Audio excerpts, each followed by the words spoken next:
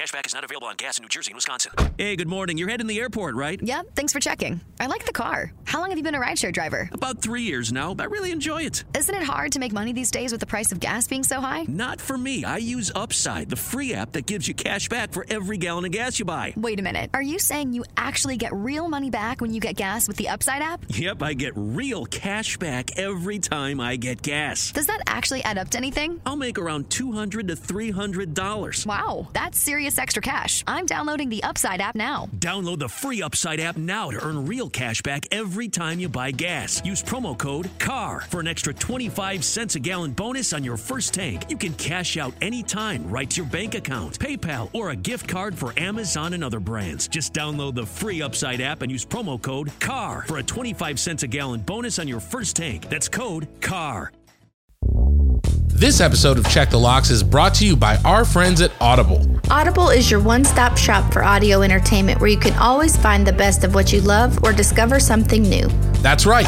Audible offers an incredible selection of audiobooks across every genre, from mysteries, thrillers, biographies, and of course, true crime. And as an Audible member, you can choose one title a month from their catalog to keep forever, including the latest bestsellers and new releases. Audible members also get access to thousands of podcasts from popular favorites, exclusive new series, and this very podcast you're listening to now. Plus, the Audible app makes it easy to listen anytime, anywhere. While traveling, working out, walking the dog, doing chores, Audible makes listening anywhere easy. And best of all, Check the Locks listeners can try Audible for free for 30 days. So head over to audibletrial.com/checkthelocks or click the link in the show notes to start enjoying Audible today. Warning. Check the Locks podcast is a true crime podcast and may contain graphic descriptions of violence, murder, sexual assault, and more. Check the Locks podcast is not appropriate for all listeners. Listener discretion is strongly advised.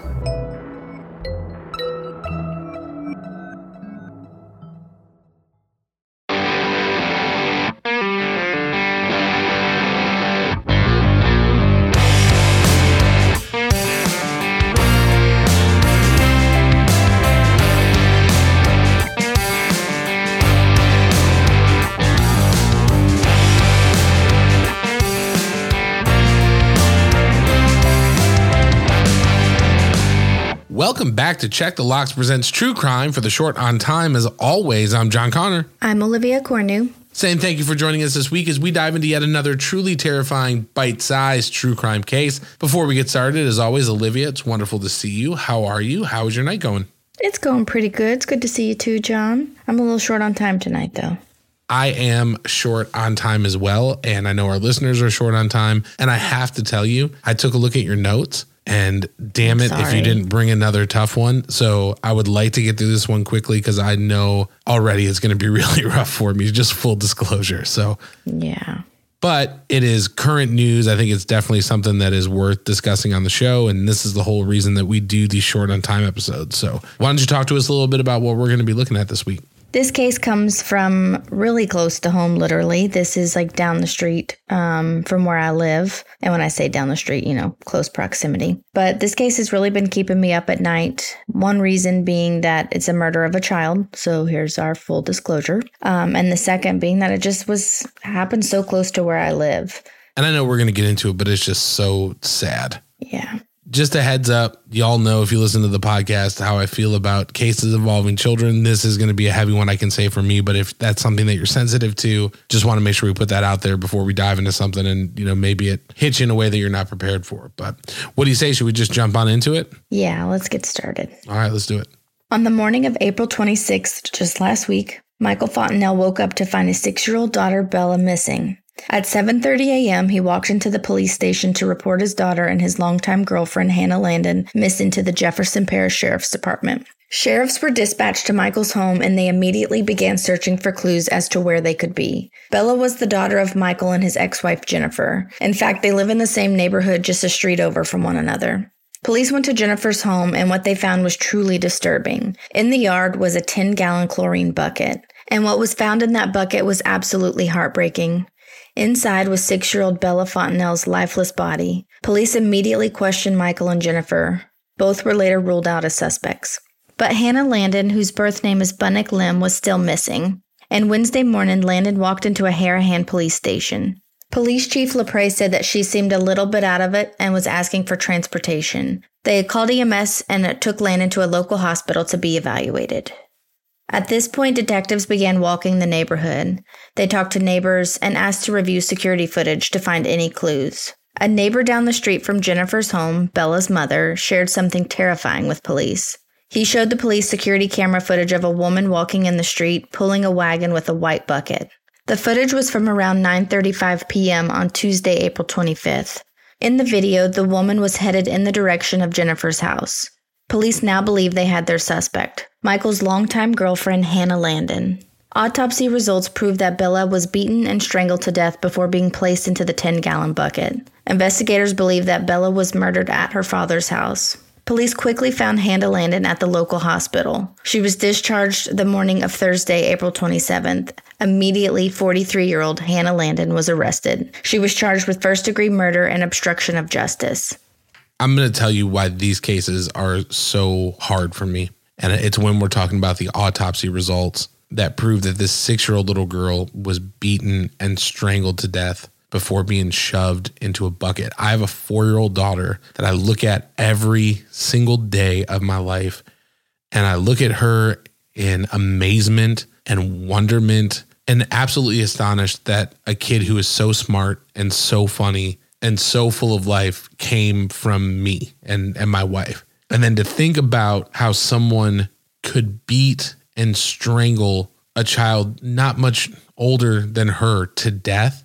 Like, what kind of monster do you have to be? Like, what kind of evil do you have to have in your soul to be able to do something like that? And I think it goes back to the same thing with the Athena Strand case, right, that we talked about. It's pure evil to do that to a child. And so it breaks my heart because now for the next, 4 or 5 days, I'm going to look at my kid and that's what I'm going to think about. But it's also a reminder that there is like legitimate evil moving in this world. And it's terrifying. I don't know how else to explain it. I'm sorry. I didn't mean to go off on a tangent there or anything like that, but it's. Yeah, no, I mean, this is a 6-year-old who trusts this woman and, spends probably a decent amount of time. Like literally mom and dad's house are not very far from each other. So like in the same neighborhood. And this is someone that obviously little Bella trusted. Like she's a 6-year-old about to probably graduate kindergarten. She's an innocent little angel, and this is just senseless. Now, since this has happened, now remember that Landon is only arrested. She's innocent until proven guilty, but new court records have come out since this has happened as they're investigating Hannah Landon. And it proved that Landon and Jennifer had multiple documented altercations in the past. One being on March 17th of 2021, where Landon claimed that she was at a soccer game for one of her boyfriend Michael's children. And in these claims, she says that Jennifer approached her, grabbing her, stating that I will hurt you and threatening her. And then another one was written in June of 2021. And this was actually Landon being served for a summons for simple battery after attacking Jennifer's sister at a swim meet. The two sisters had filed a police report, and in that report, it talks about like visible scratches on the victim, which would be Jennifer's sister. And then in that same report, police were documenting how Landon's behavior was very uncooperative during the reporting. But Hannah Landon told police that it was Jennifer's sister who attacked her unprovoked. But however, no witnesses could confirm these accusations. Then we find more records from August 5th of 2021 that says Hannah Landon filed for a temporary restraining order against Jennifer and her sister, but that was ultimately dissolved. But this is still an active and ongoing case. Like this literally happened last week. And Hannah Landon, also known as Bunnick Lim, is innocent until proven guilty. But right now she's being held without bail in the Jefferson Parish Correctional Center. And it seems like she's already been appointed a public defender. And there's still no motives to why she committed this heinous crime and why she took little Bella's life. If this is because there was some beef between the girlfriend and the mom, I'm going to be furious, And it's like, it just seems like, again, there's some kind of level of mental illness or just, straight up evil, I've talked about it before on the show. I'm not a hugely religious person, but I do believe that there's some evil people out there, and 100%. I don't even know what to say in cases like this, because here's this just beautiful little girl, you know, who had her whole life ahead of her and probably had dreams of what she was going to be when she grew up. And, you know, now her father is never going to get to take her to that first daddy-daughter dance, never going to teach her how to drive, her mother's never going to help her get ready for prom. You know what I mean? It's like her life was snatched away. And she has siblings, you know, that are not much older than her, and classmates wondering where their friend is and why they're not in kindergarten. And, you know, it's just like, why? I just don't understand, like, why and how someone can do this. The other why and how is like, this is literally in my backyard. It's very, very scary and unsettling and very, very disturbing to me. And like, if you watch the ring footage that you can see, there's like a car driving by. Like, that could have been me just like driving home. You know what I mean? The neighbors were like, it was almost like she was outside walking the dog, but there was a child in a bucket in a wagon. Yeah, it's just heartbreaking all around. And, you know, part of me wants to know, like, for Michael, how much of a surprise was this? Right. Mm-hmm. And if it's about getting back at, and again, this is complete speculation, but because we know that there have been altercations between the two in the past, if this was really just like, let me figure out how to hurt this person the worst way that I can, I just don't know. It's hard to even like wrap my mind around how that would be somebody's logic. I don't know. It's like I said, it's really hard. Yeah, I'm interested to see how this case kind of pans out and just what details come about. Like, really, it sounds like the relationship between Jennifer and Landon were pretty toxic. So I'm interested to just see what all comes out of this. And, you know, it's just really devastating that two parents lost their child. For what reason, you know? Jealousy? Like, that's just not acceptable. Yeah, I don't know. I mean, if we're talking deadbolt test, I mean, this is a 10. This is a 10 for me. These cases always are. You know, it's like I've got a child, and the idea that somebody out there is physically and emotionally capable of hurting a child like that is one of the scariest things in the whole world to me. So that's going to be a 10 for me. What about you? Where are you putting it? I'm putting it right up there with you. I'm going with a 9. This one is not settling well. It's just like the fact that I'm turning on the local news and this is what's there is really disturbing. And I just feel bad for the family. I feel bad for their siblings. I feel bad for their relatives, their friends, their community, their neighbors. Like, I just, you know, my heart goes out to them. And I just hope that justice is served and, you know, that it's a fair trial. Yeah, we're definitely have to do an update on this. Like, I'm going to want to know, and this is something I think I'm going to be watching closely because I want to know what happened and why, you know. And I think that's always the hardest question when something like this happens is like the why. Like, why did this have to happen this way? And then I hate that, you know, we don't always get that answer. You know, there's multiple times we've talked about it at the end of the case. It's like, we don't know. We're never going to know. Yeah, it's just heartbreaking. So, I'm sorry to bring another sad one, but I just feel like this needs attention and it's not okay. No, I definitely agree. You know, like I said, these cases are really hard for me. I know I've said this in the past, but, you know, this is what these short on time episodes were made for. They're made to cover things that are breaking. And that was our original thought process when we started doing them. And, you know, it's just a reminder. I know I talked about this on one of the more recent short on times, but it's like, hug your kids, man. Tell them that you love them because life is short and we never know what's going to happen. You know, it doesn't necessarily even have to be anything like this, but it's just a reminder that your life can change in an instant. So just making sure that you're squeezing them. Like, you know, tonight I know I'm going to go into my daughter's room and I'm going to put my hand on her back and I'm going to make sure that she's breathing and I'm just going to sit there because she's there for me to do that. So. Right. Well, that is where we fall on this week's deadbolt test. I'm putting this case at a 10. Olivia's coming in at a 9. But as always, we want to know where this case lands on your deadbolt test. You can let us know. Reach out to us on Instagram at Check the Locks Pod. Find us on Twitter at Check the Locks. And if you're not in our Facebook group, come hang out with us. We would love to hear your thoughts. We'd love to get to know you and interact with you.